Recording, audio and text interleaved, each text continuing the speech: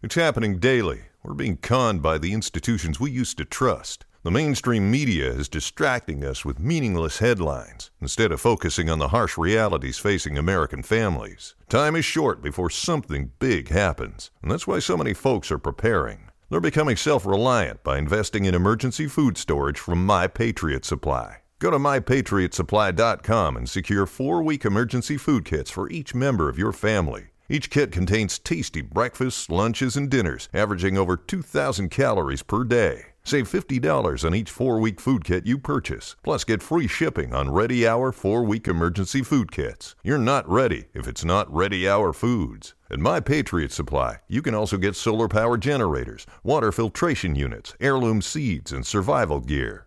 Order by 3 p.m. and your unmarked boxes ship the same day. Shop MyPatriotSupply.com today. MyPatriotSupply.com.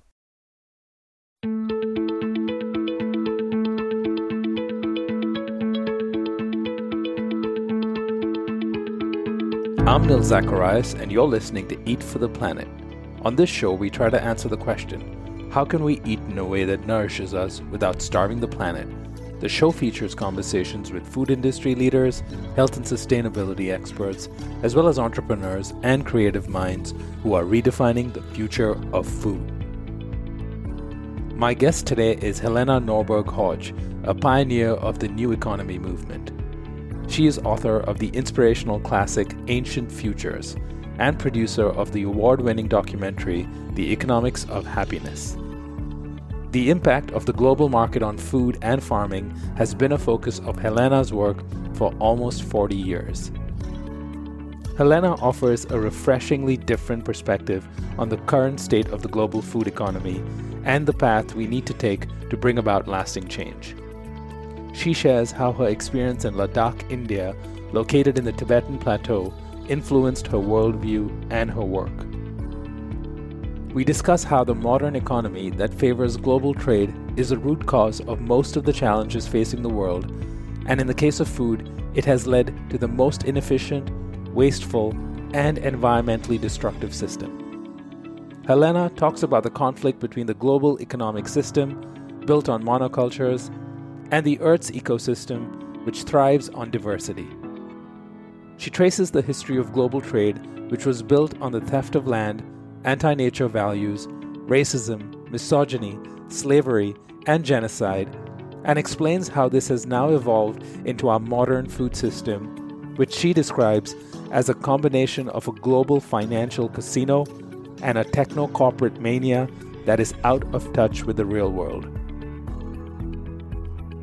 Helena challenges the entire system, including new trends like regenerative agriculture and alternative proteins, which she believes are still functioning in accordance with the rules of the flawed operating system that runs the destructive global food economy.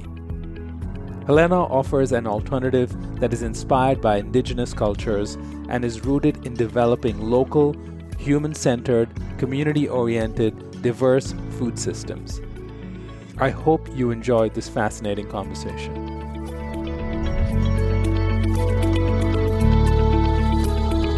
Helena Norberg-Hodge, thank you so much for joining us on the Eat for the Planet podcast. Very happy to be here. So Helena, 2020 brought the global food system into clear focus for a lot of people.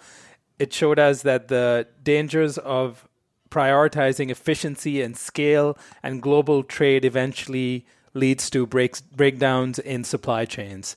And it showed us that we've prioritized certain things like efficiency at the cost of resiliency.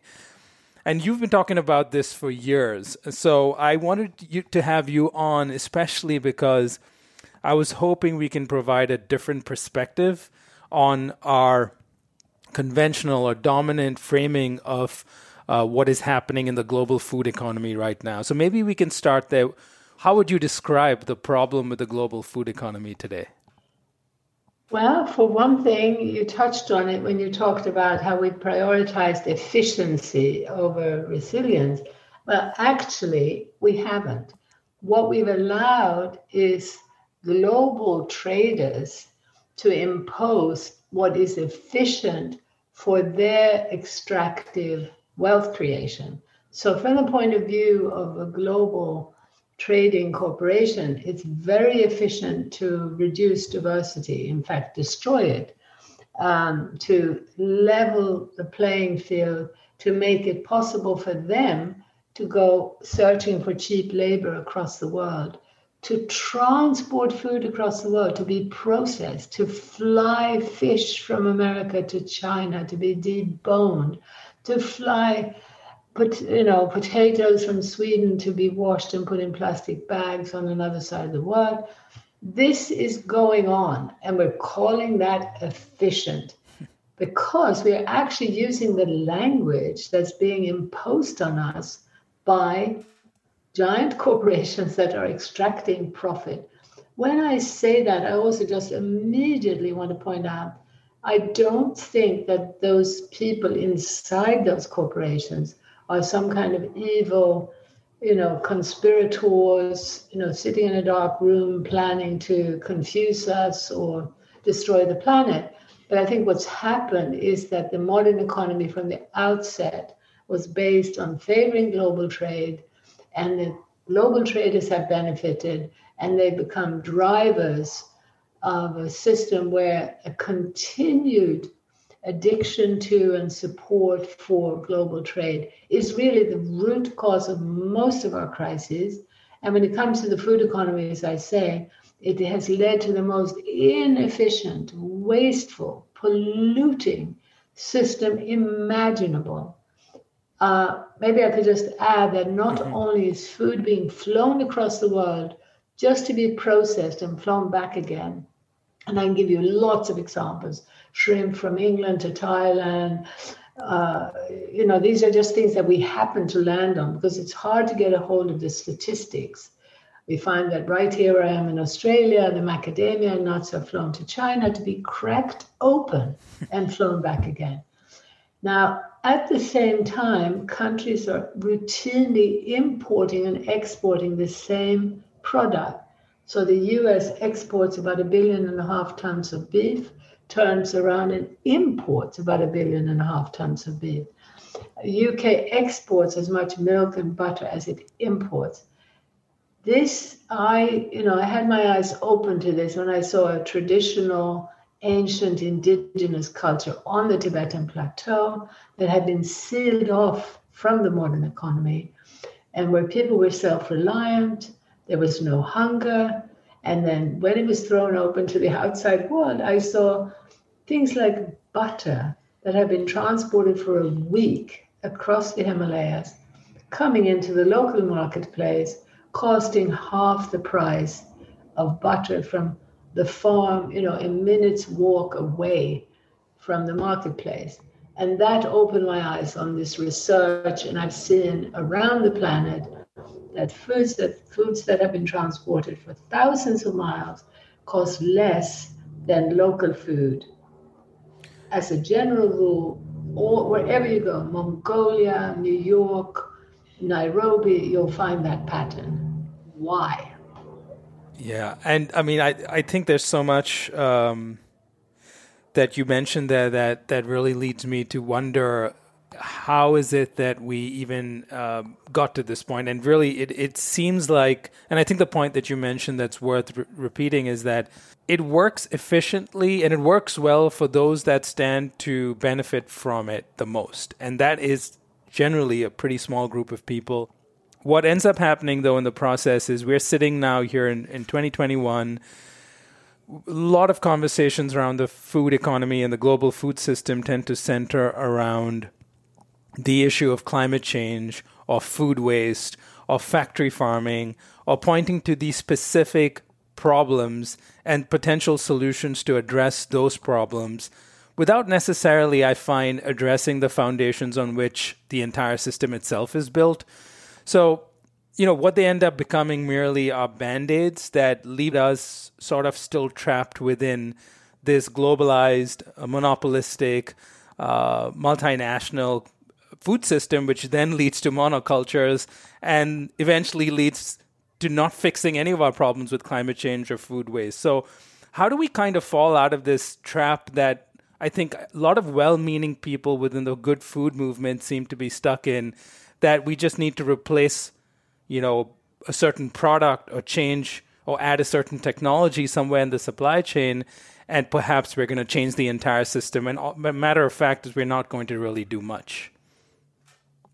Well, I think, first of all, the way to get out of this is for all of us to devote more time, more resources, more money into the education process of providing holistic, clear, systemic analysis. And I think, there is in academia, there is a lot of talk about systems and so on. But the one thing that people are not looking at is the conflict between the global economic system and Gaia and her ecosystems.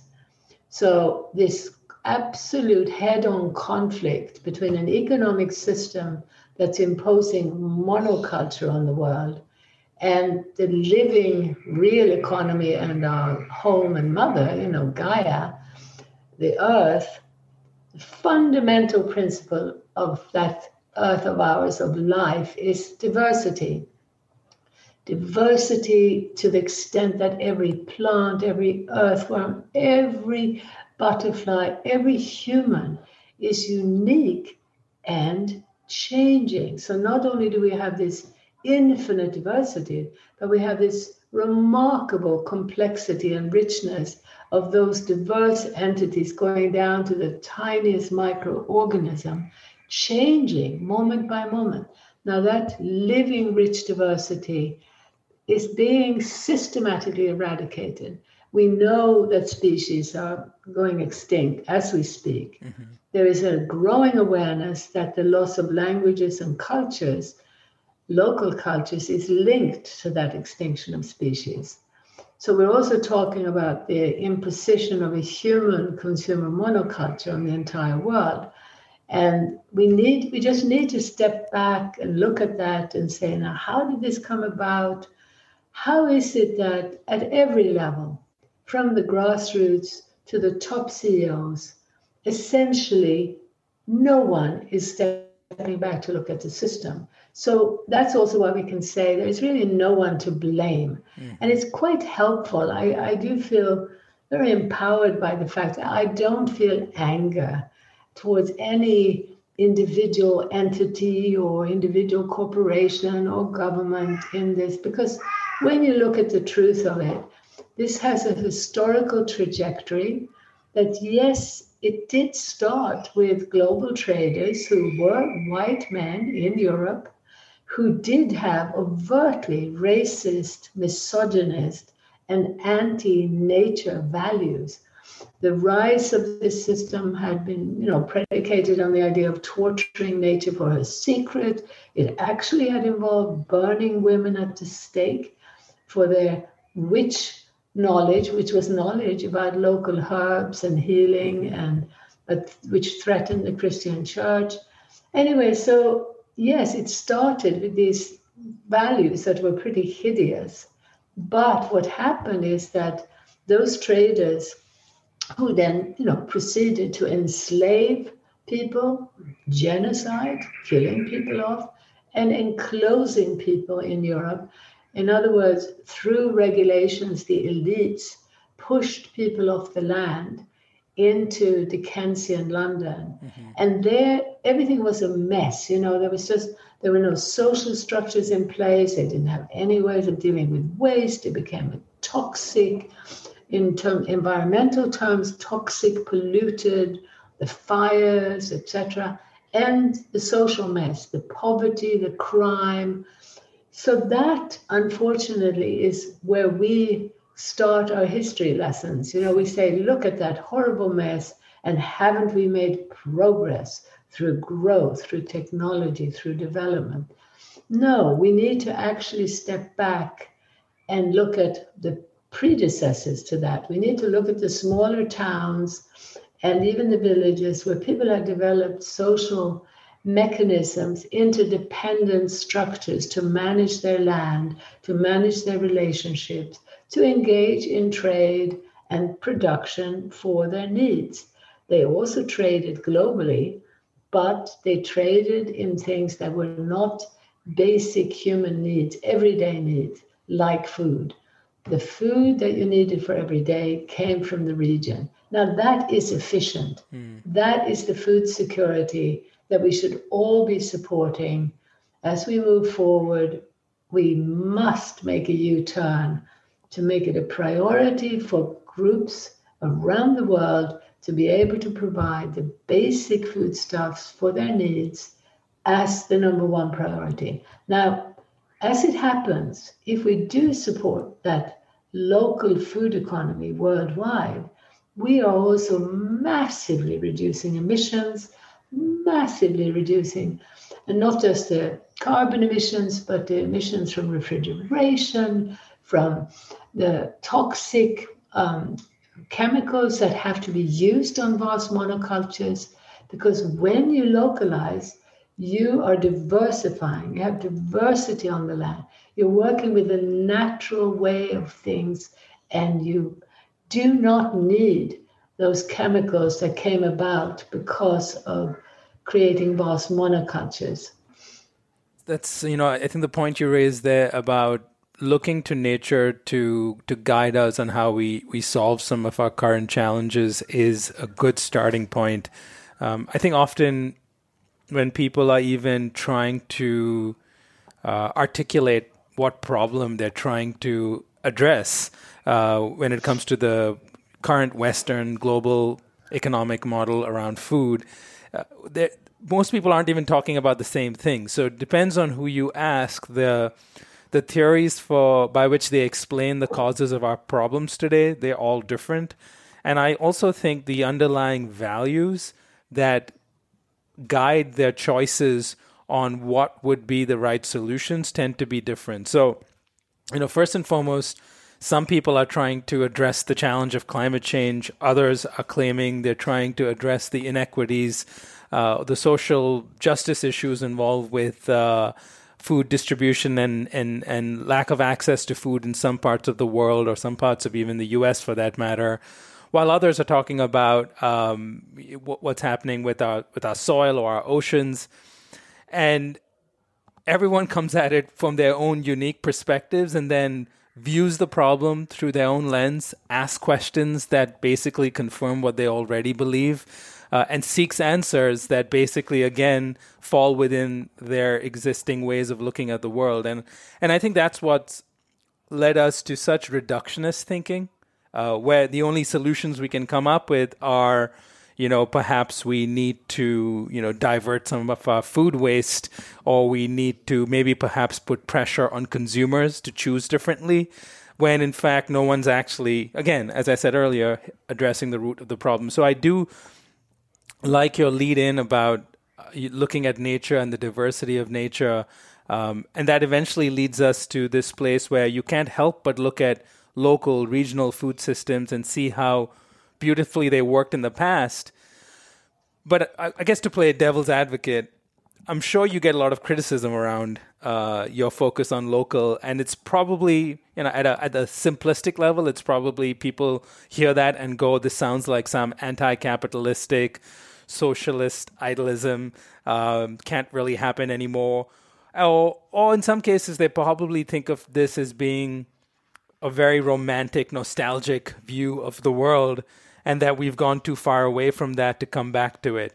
And I think partly that's why even some of the local, efforts you see tend to be very much driven towards meeting the needs of a certain affluent consumer base, again, leaving out those that perhaps need the most help and that perhaps can actually be not just participants, but leaders within this movement. So I'll just let you address some of the pushback you tend to get, because I'm sure you've gotten it over decades now, on why local is a model that we can work with in the modern world that we live in today.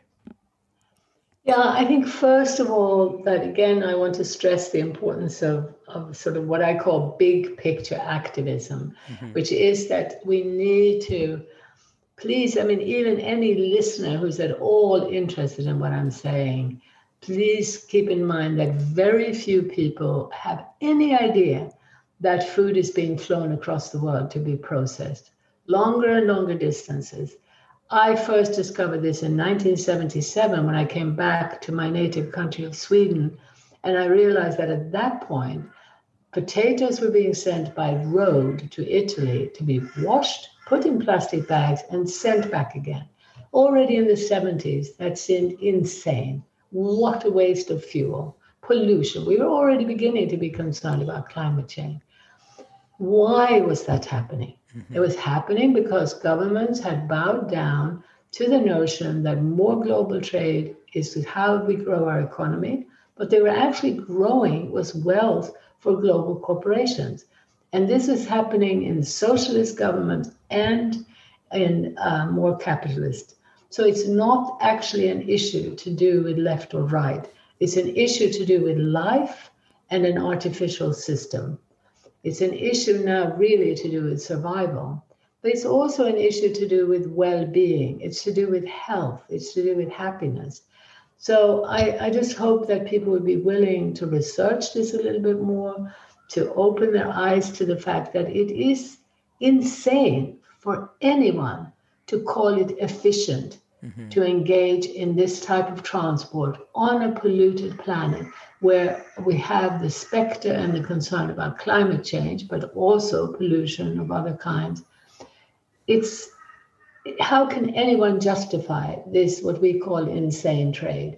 But the problem is that most people don't know about it. They don't hear about it, even from the Greenpeace, the Friends of the Earth organizations that are focused on climate change. Instead, the focus is on the individual. You individual, you're very naughty. You human being, you are just greedy by nature. Why are you still driving your car? Why do you still want to go on holiday in an airplane? Shame on you. Now, the dominant narrative is saying human beings are so greedy and selfish that they absolutely refuse to listen to information. They haven't heard enough about climate change. It is just not sinking in. All the information we've given them, they're still behaving in this selfish, greedy way. The same dominant narrative that comes out of a mix of a financial casino, a high-tech, distant techno sort of mania, this combination of a financial casino and the giant high-tech companies that are completely out of touch with the real world, not looking on the ground, not seeing how we're destroying our soil through creating these monocultures, not seeing this transport, they come up with ideas that are now essentially telling us that these humans who are so greedy and selfish are going to be replaced by robots. There's a romanticization of robots now. Even, well-intentioned environmentalists saying, well, maybe they'll make a better job of it. Even arguing that robots are hopefully going to be kinder than humans. Now, I can only say that these sentiments, these ideas, are only possible when you approach the world through a conceptual left brain lens. They really aren't possible if you're in touch with the human efforts on the ground. If you, like I, every day, I receive information and evidence of human beings struggling against all the odds to create a better relationship with nature, to create a better relationship with others. I'm in touch with these countless grassroots attempts to go against the tide of big money and big tech to build something that is more human scale, that is more caring for nature and for people. I'm in touch with projects where prisoners are allowed to grow food, learn how to grow food, and guided and helped to be part of a community conversation, to sit in a human scale circle and actually talk to each other about what they care about, to open their hearts, to be vulnerable, to be human. Now, I've heard I'm thinking of particularly one hardened prisoner. I mean, he looked hardened. He said, I've been in and out of prison my whole life. In my whole life, I had never been talking to people who cared about what I felt, what I thought. We are not aware of how a dominant economic system that started with racism and genocide and misogyny has escalated into a techno-economic system that is so far removed from life, from people and what they care about, from the animals, how they live, what they need, from the plants, from the soil, from the flows of water that can nurture and feed us and feed our souls. So I would argue that stepping back and looking at the big picture and looking more closely at the ground, at the grassroots, being in touch with those genuinely kind and caring and wise efforts of people around the world. It really helps also if people would look honestly at the reports, the early reports from indigenous cultures. It would really help if people could do a bit of research. Our website is a good place to start, localfutures.org.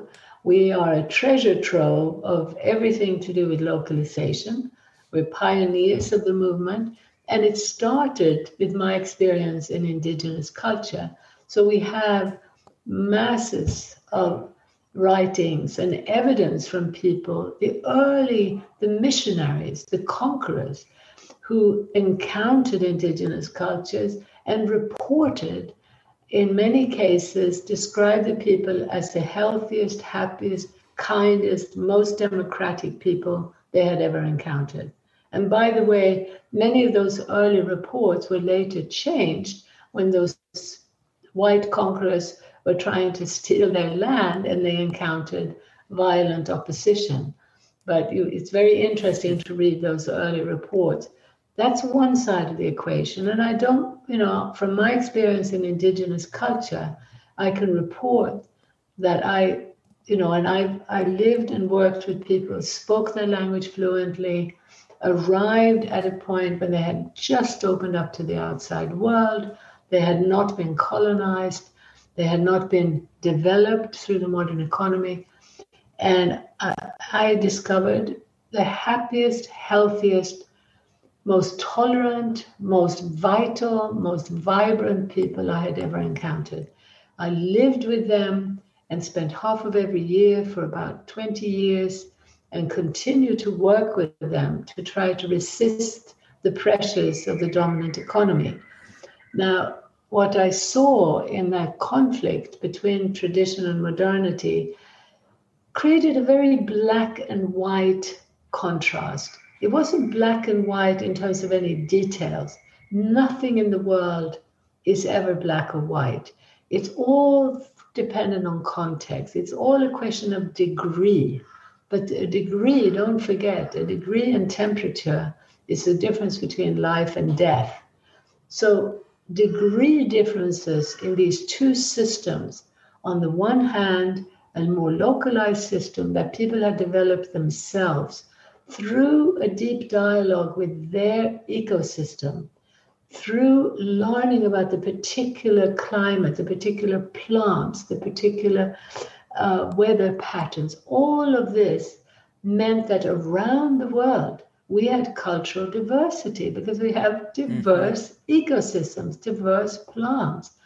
Now, those systems that evolved in that way were systems that were able to sustain human life without destroying life itself. It's when the global traders started lifting people away from their place, from their local economy, and created this system that enriched global traders, but marginalized and destroyed local economies everywhere, that things started going so wrong.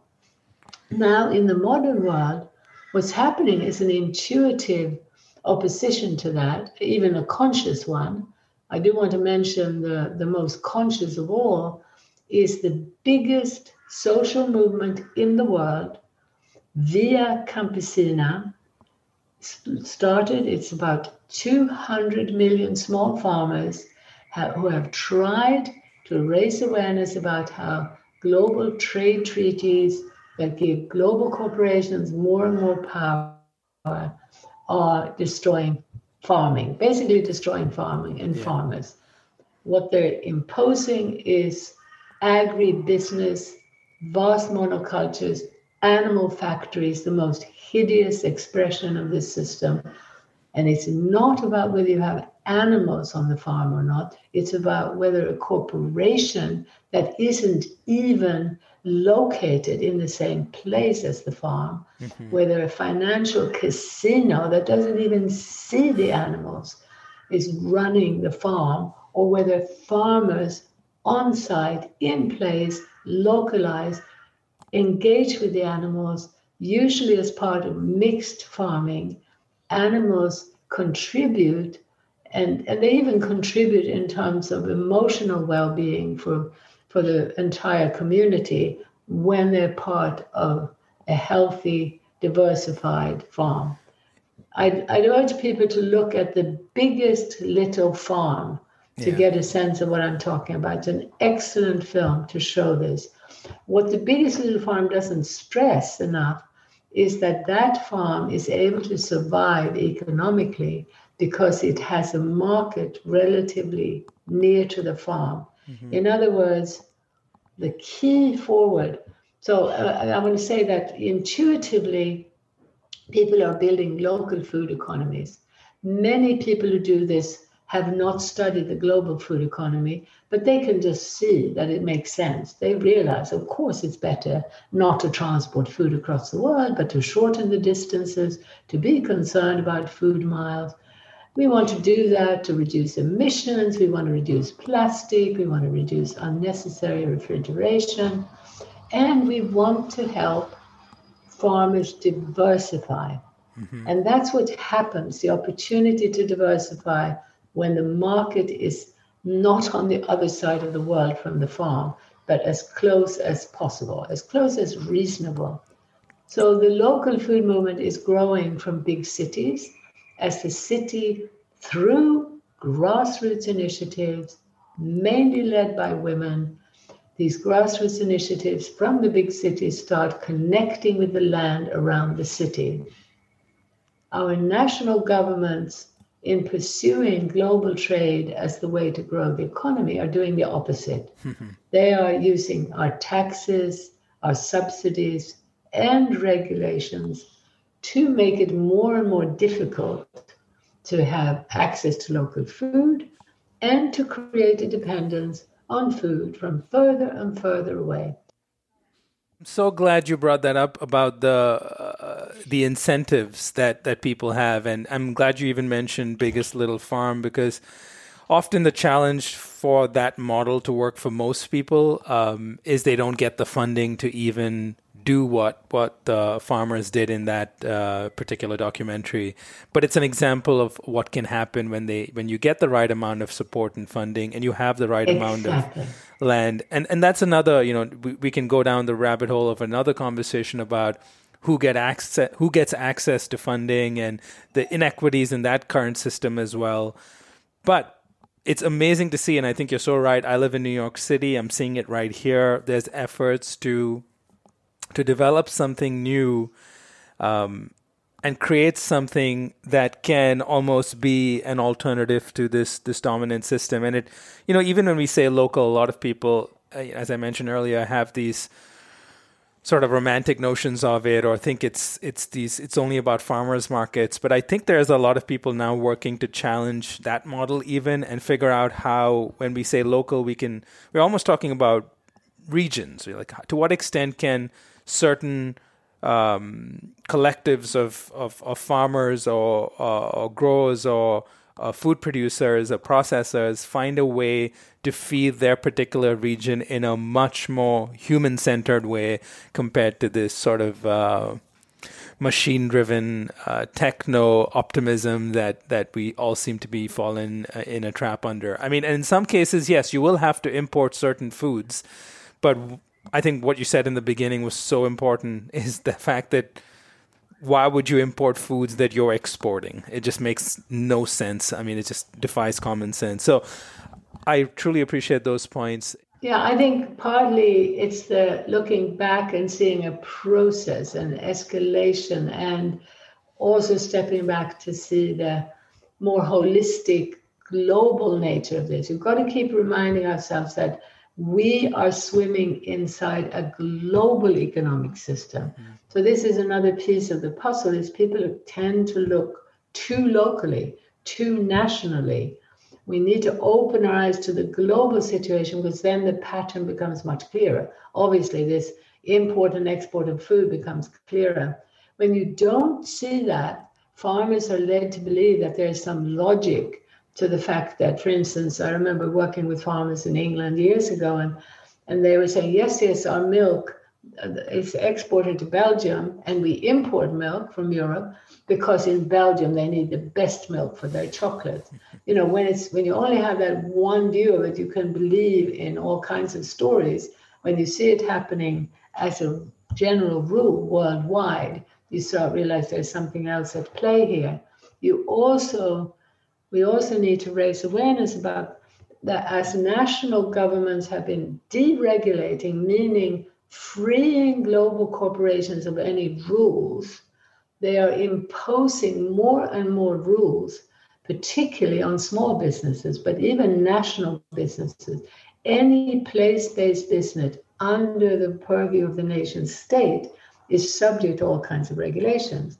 Now, we also know for a fact that very often big corporations, global corporations, are lobbying national governments to do this regulation, because they realize that they're, of course, destroying their competitors, and they themselves have the freedom to go in and out of countries without being subject to any of these rules.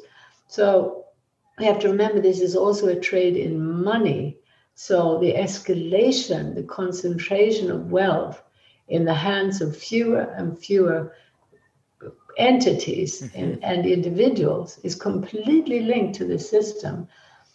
I know this sounds so big picture that some people get a bit overwhelmed, but what I am so thrilled about is the number of people who say to me they find it such a relief to step back and look at that bigger picture, and then to see so clearly that the social crisis of this absurd and obscene gap between rich and poor, which, by the way, is also emerging in Scandinavia, the trends in every country are in the same direction, because of the same global system exerting the same pressure. Around the world, we don't have identical situations because of that reality of diverse cultures that emanated from their roots in place in the real economy, in the living world. So we have that diversity, but if you look at the trends, the pressure from above is exerting the same, and as I say, particularly this obscene escalation between in the gap between rich and poor, the job insecurity, the fear, which then translates into vulnerability to fascist leadership, the extinction of species. Of course, the toxic environmental effects are also a pattern in every part of the world. But I also wanted to come back to the fact that you pointed out that local is actually regional, and I totally agree with that. And I'm always arguing for people, not to be fundamentalists, that many initiatives to try to reverse these disastrous trends towards supporting the global food economy and to regain health and sustainability will best happen even sometimes by starting to support the national arena, really big region, and it might not even be national. It might be a region which transcends the boundaries between Norway and Sweden or France and Germany. The point is, if you can be part of an initiative that's going to be shortening the distances and not flying the food across the world to be processed, but allowing more of the processing at home and starting to shorten distances, we can see a movement in the direction where ultimately Well, local, regional, it's never going to be an absolute. It's going to depend on that rich diversity of environments and cultures. So this is not about some absolute fundamentalist, you must eat only from 50 kilometers away. No. But it is about making those efforts. And I do want to say that I find farmers markets one of the best structures to start things rolling. But it's exciting to see things building on from that, because we really need to have shops with roofs on them, that can be there rain or storms, and as almost all towns had around Europe until supposedly cheap fossil fuels created this pressure to scale up. And by the way, as the farms were amalgamated to become bigger and bigger, more and more people driven off the land, this was linked to urbanization. And I remember coming back from Ladakh, this part of Tibet where I had my eyes opened, to Sweden, and not only seeing those potatoes being sent to Italy to be washed, but seeing that people were sitting in high-rise cities alone. Everything, the community and family had been reduced down to the nuclear family, and that doesn't work very well. So then you had more and more divorce, as we can see around the world. And so often, at that point in 77 in Stockholm, more than half of every dwelling, every apartment, every house, there was one person living alone. And there was depression, alcoholism, anxiety. And I remember, giving talks in Sweden, trying to say that being cut off from life, from our community, from animals, from plants, that's what made us unhappy. And I'm so thrilled to see now books like Johan Hari, Lost Connections. Someone who suffered from depression and discovered that it was the connections to others and to life that's essentially, as we're cut off from those, that's the main cause of depression, and the main antidote is reconnection. So if I could also say that in our work, as we encourage the rebuilding of local or regional economies, we're talking about here, local actually again becomes very important, because we're talking about rebuilding more human scale, local relationships. So just like I said about that prisoner, this was part of a project in Devon, actually near where we live, where, it was all happening on a human scale. It was about a quarter of an acre of land and about 20 prisoners who were able to come a few months before they were due to be released from prison, to be trained in how to grow food and how to, recover their humanity through community building, sitting in circle, talking to each other.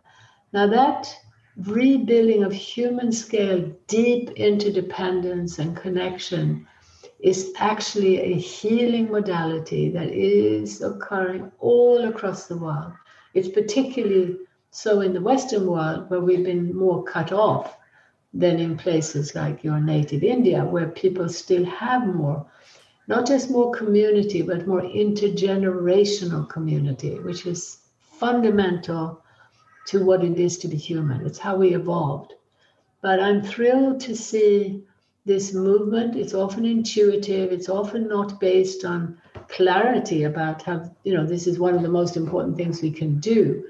But it is happening. And when it's combined with getting our hands in the soil and actually being part of something that is so clearly productive, something that is producing the only thing that human beings need every day of their life, food, and that production has been marginalized by the dominant system, by the dominant narrative, and relegated to a sort of side issue. Farmers pressured to perform as they would if they were producing rubber balls in a factory. They're supposed to produce potatoes that are the same size and apples that are the same size to suit the machinery, to suit the monoculture imposing machinery, so that tons of food get burned because they don't fit that monoculture. And of course, in the farmers' markets, that doesn't happen at all, by the way. But anyway, when we start reconnecting people to that most important production of all, something that we evolved with, something that in most of our time on this planet, we were engaged with the harvesting, the gathering, the processing, and the cooking together and eating together. That food tradition, which shapes and informs, diverse cultures around the world, was central to our well-being and to a sense of meaning. So when people are reconnected with that now, in many healing modalities, when what's combined is this need to connect to other humans, but also to the soil, also to meaningful production, to do something where you see that it has a beneficial outcome. It's amazing what a win-win-win strategy this is, and how it's helping torture victims, delinquent teenagers, how beneficial it is when it's brought into schools. It's a deeply, if you want, spiritual, psychological, social, ecological benefit that is accompanied by economic sanity, economic well-being, because more meaningful livelihoods are being created. And truly, all of this is part of reducing emissions that cause climate change, and, the mountains of plastic. It's a true systemic win-win-win. Yeah.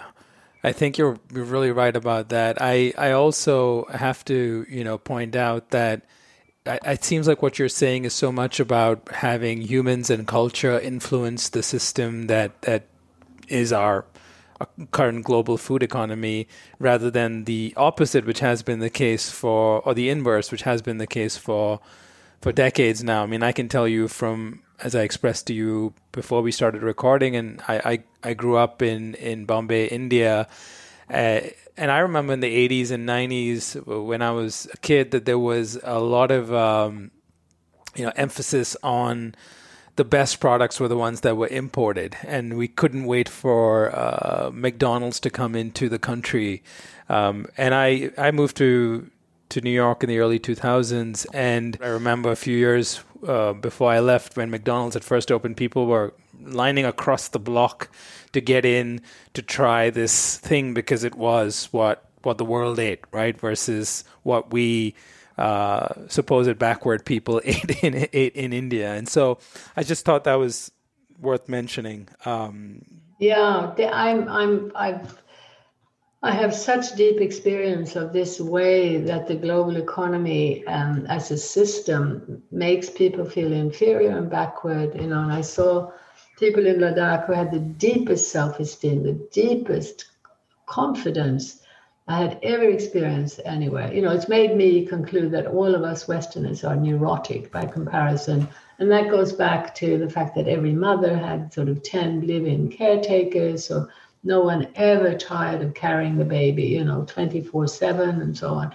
But to see those confident people made insecure and made to feel stupid and backward because they were still doing things in a traditional way, farming, working on the land, and for have the children in particular develop this deep sense of inferiority about that, and to be led to believe that the only way to be respected and really to be loved, this is how the system intervenes at a deep psychological level by saying to the child, if you want that love and recognition that every human being needs, you need to be in the city. It's always urban as a westernized consumer. Now it's okay if you have dark skin. It didn't used to be. It had to be white. Now it's fine to be dark skinned, but you've got to belong to that urban consumer elite with those incredible fancy gadgets. So urbanization and the destruction of farming, are completely linked to the global economy. And I just also wanted to address a point that often comes up, which is that, we regularly have people say that how can you expect people to buy local food when it's more expensive? So again, I just want to stress that the only reason that local food generally around the world now is more expensive than food from the other side of the world is because our governments are using these key mechanisms to shape the economy, and that means to shape the pricing. And they are what they tax, what they subsidize, and what they regulate. So all of those mechanisms favor global business to the detriment of local, regional, and national. Because of that manipulation, we have this completely false economy. Please just think about it. How can it be that in Mongolia we have 20 million milk producing animals and there's more dairy than you could ever want? In Ulaanbaatar, well, first of all, you can barely find Mongolian dairy, but dairy from Germany is cheaper. In Nairobi, butter from Holland is cheaper than Kenyan butter. In England, butter from New Zealand costs often a third of local or British butter. We're talking about an inversion that has perverted the pricing. So it's a political choice. And unfortunately, well, maybe not unfortunately, fortunately, this goes beyond left and right politics. It's all about waking up, opening our eyes. It's about seeing the bigger picture. And then we can see that there's just this, the solution is right under our nose. The solution meaning that to reduce toxic pollution, climate emissions, and poverty, and to create more job security, and to create more democracy. All of those can almost overnight not be solved completely, but alleviated by a turnaround with those taxes, subsidies, and regulations to support a path towards localizing instead of globalizing. Even as a CEO of Exxon, you were threatened by the fact that you're living in a system that is speedily encouraging mergers. Everyone has to get bigger and bigger and faster to survive. And so you had to merge with Mobil, and then there was one CEO. So everybody's job is threatened by this escalating casino economy. We must work together to change the direction. And it doesn't mean overnight some kind of elimination of large businesses or even of global trade. It just means starting to shift the support so we can move in a direction of health and genuine regeneration. I'd love your opinion on some of the recent trends that are dominating some of the discussions about how to shape the future of food. I'm just going to throw two of them, and I would love your quick reactions. One is regenerative agriculture as the solution to a lot of our problems with our food system. And the other is alternative proteins or plant-based meats as the answer to the horrors of our CAFOs or factory farm system. What are your thoughts on these two potential solutions? Yeah, I would say that both of them come from think tanks and corporate interests that do not want us to look at the more obvious solutions. So both of them are quite dangerous, and they're dangerous again because they're going to help to escalate the gap between rich and poor. They're going to take us in a direction that is just not where we want to go. And we just urgently need to turn around.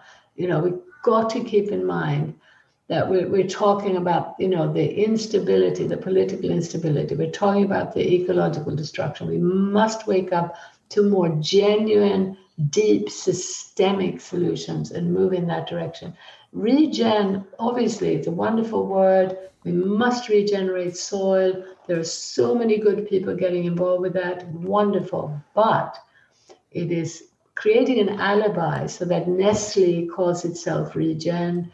It does not question the escalation, the merging of becoming bigger and bigger, linked to distant markets.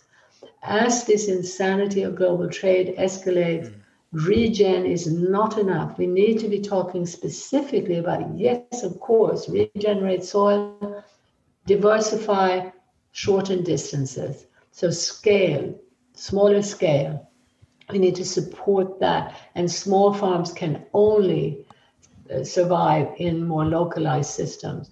Small farms employ more people. They're far more enjoyable to work on. And the more diversified they are, the more enjoyable. There's a whole young farmers movement that wants to do this.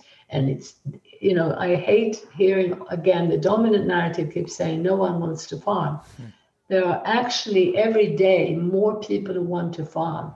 And many of them are, wealthy people who've left their Silicon Valley jobs and want to do nothing but farm and love it. So there is this micro trend. And so regen, not enough. We need to be talking about scale. We need to talk about distance, diversification, systemic change. The plant-based meat is really dangerous.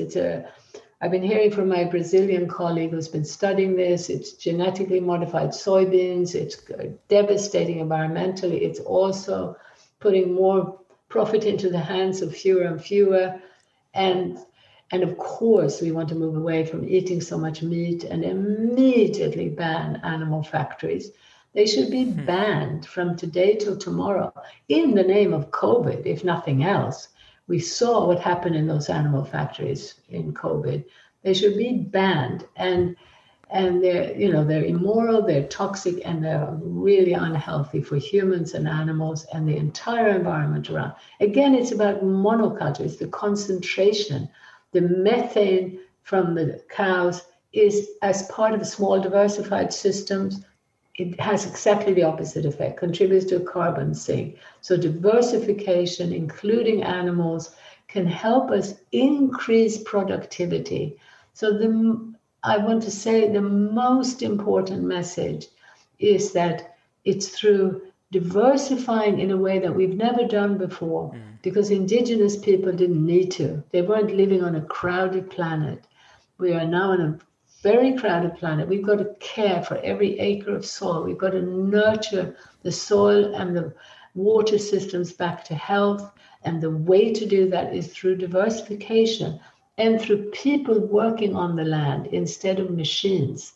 So as we move people out of the cities, not all of them, but to create a balance between city and country, and use more human eyes and hands per acre of land, we can restore and regenerate in a way that is genuine and real. The machinery can never, no matter what the robots, they will never be able to care in that deep, individualized, intelligent way that human beings can and are doing on the land. We need to have models that show that whatever the size of land is, wherever it is, in Africa or the Middle East, if you diversify, if you have some trees and some fruit and vegetables and animals on a given plot of land, you will always be able to produce much more per unit of land than you can in monoculture. This message needs to be blasted across the world now. So it's this diversification that's key. And it's the human contact and connection with the land that is restoring and healing people. So let us allow smaller farms, villages, smaller towns, smaller cities to flourish once again. And let's keep in mind that what we could do now in terms of diversification, using certain technologies in the service of that, and developing technologies that are genuinely in the service of this, it's amazing what we could do. I can show you farms, like a friend in Japan has a farm of 5 acres that is so diversified. All the things I described are there, even generating some biodiesel for his own little machinery. Biodiesel on that scale is fine as part of a diversified system. It's a disaster in the global economy. Effluent from animals is necessary in smaller systems. as it becomes concentrated into animal factories, it's one of the most polluting, hideous things we can do. The concentration, the monoculture, is a disaster for the living world. So diversity, diversity, diversity. And of course, this relates so profoundly also to respect for individual human beings. And what we find is as people come together at the local level and engage and interact human to human, the prejudice and these concepts that are the foundations of prejudice inevitably disappear. When you know someone and you know whether they are kind or hardworking or have a good sense of humor, the color of their skin becomes irrelevant. The external becomes irrelevant. The inner side of who we are as authentic human beings is what comes to the forefront. And this is what we all long for. We all long to be appreciated for who we are. The externalization, the competition leaves us empty, which is why most of the stars in this global system end up drug addicted. And like my friend Russell Brand, come back from that and tell us, it's empty up there. It's empty. It almost destroyed me. I'm coming back to that reconnection to life. And a lot more to say.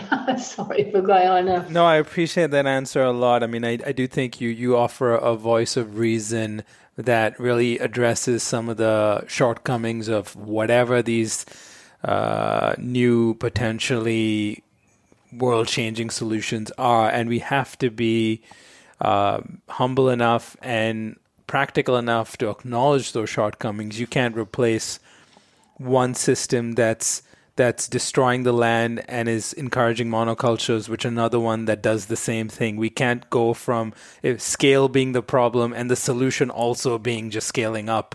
We've got to find somewhere in between. And maybe technology does play a role, and maybe it is more at the local or the regional level, as you said, is how do we unlock the potential of smaller farms, and how do we enable farmers to directly sell using techniques and technology that can perhaps shorter that supply chain or the costs involved in having to go to a grocery store or to a farmer's market and finding some new hybrid or synthesize some new solutions that bring the best of what we used to have with some of the best new ideas that we've learned because of all our technological advancements, rather than instead just looking at anything as a silver bullet. I appreciate that, and I agree with it.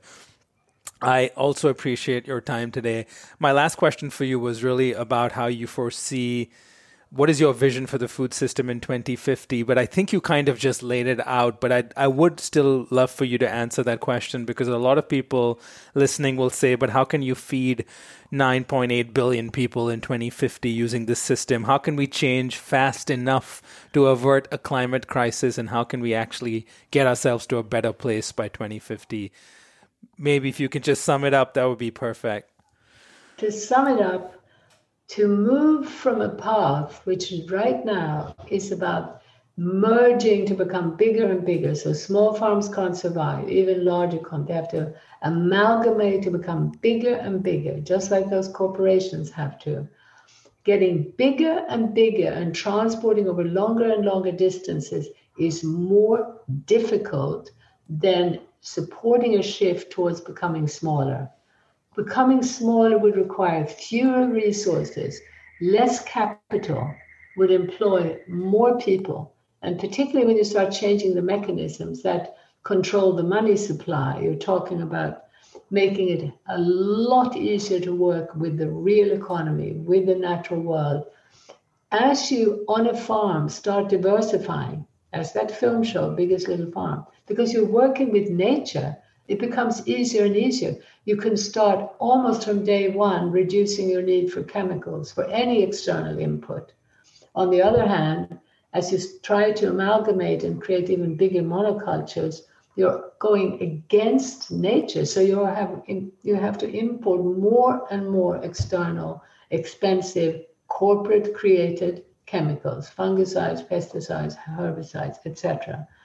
So shifting towards the local, towards the diversified, employing more people, using less technology, less energy, fewer chemicals is easier. So let's do it. Thank you, Helena. I appreciate the time today, and thanks for all the work you're doing. Thank you.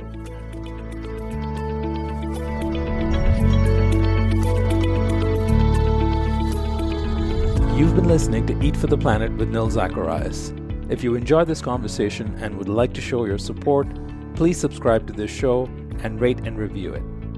To learn more about this podcast or my work, go to EFTP.co. That's EFTP.co. Thank you for listening.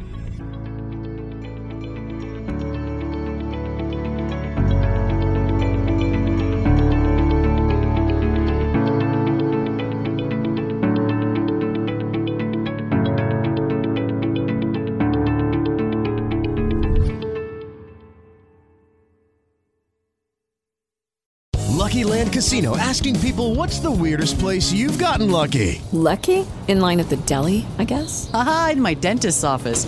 More than once, actually. Do I have to say? Yes, you do. In the car before my kids' PTA meeting. Really? Yes. Excuse me, what's the weirdest place you've gotten lucky? I never win and tell. Well, there you have it. You can get lucky anywhere, playing at LuckyLandSlots.com. Play for free right now. Are you feeling lucky? No purchase necessary. Void where prohibited by law. 18+. Terms and conditions apply. See website for details.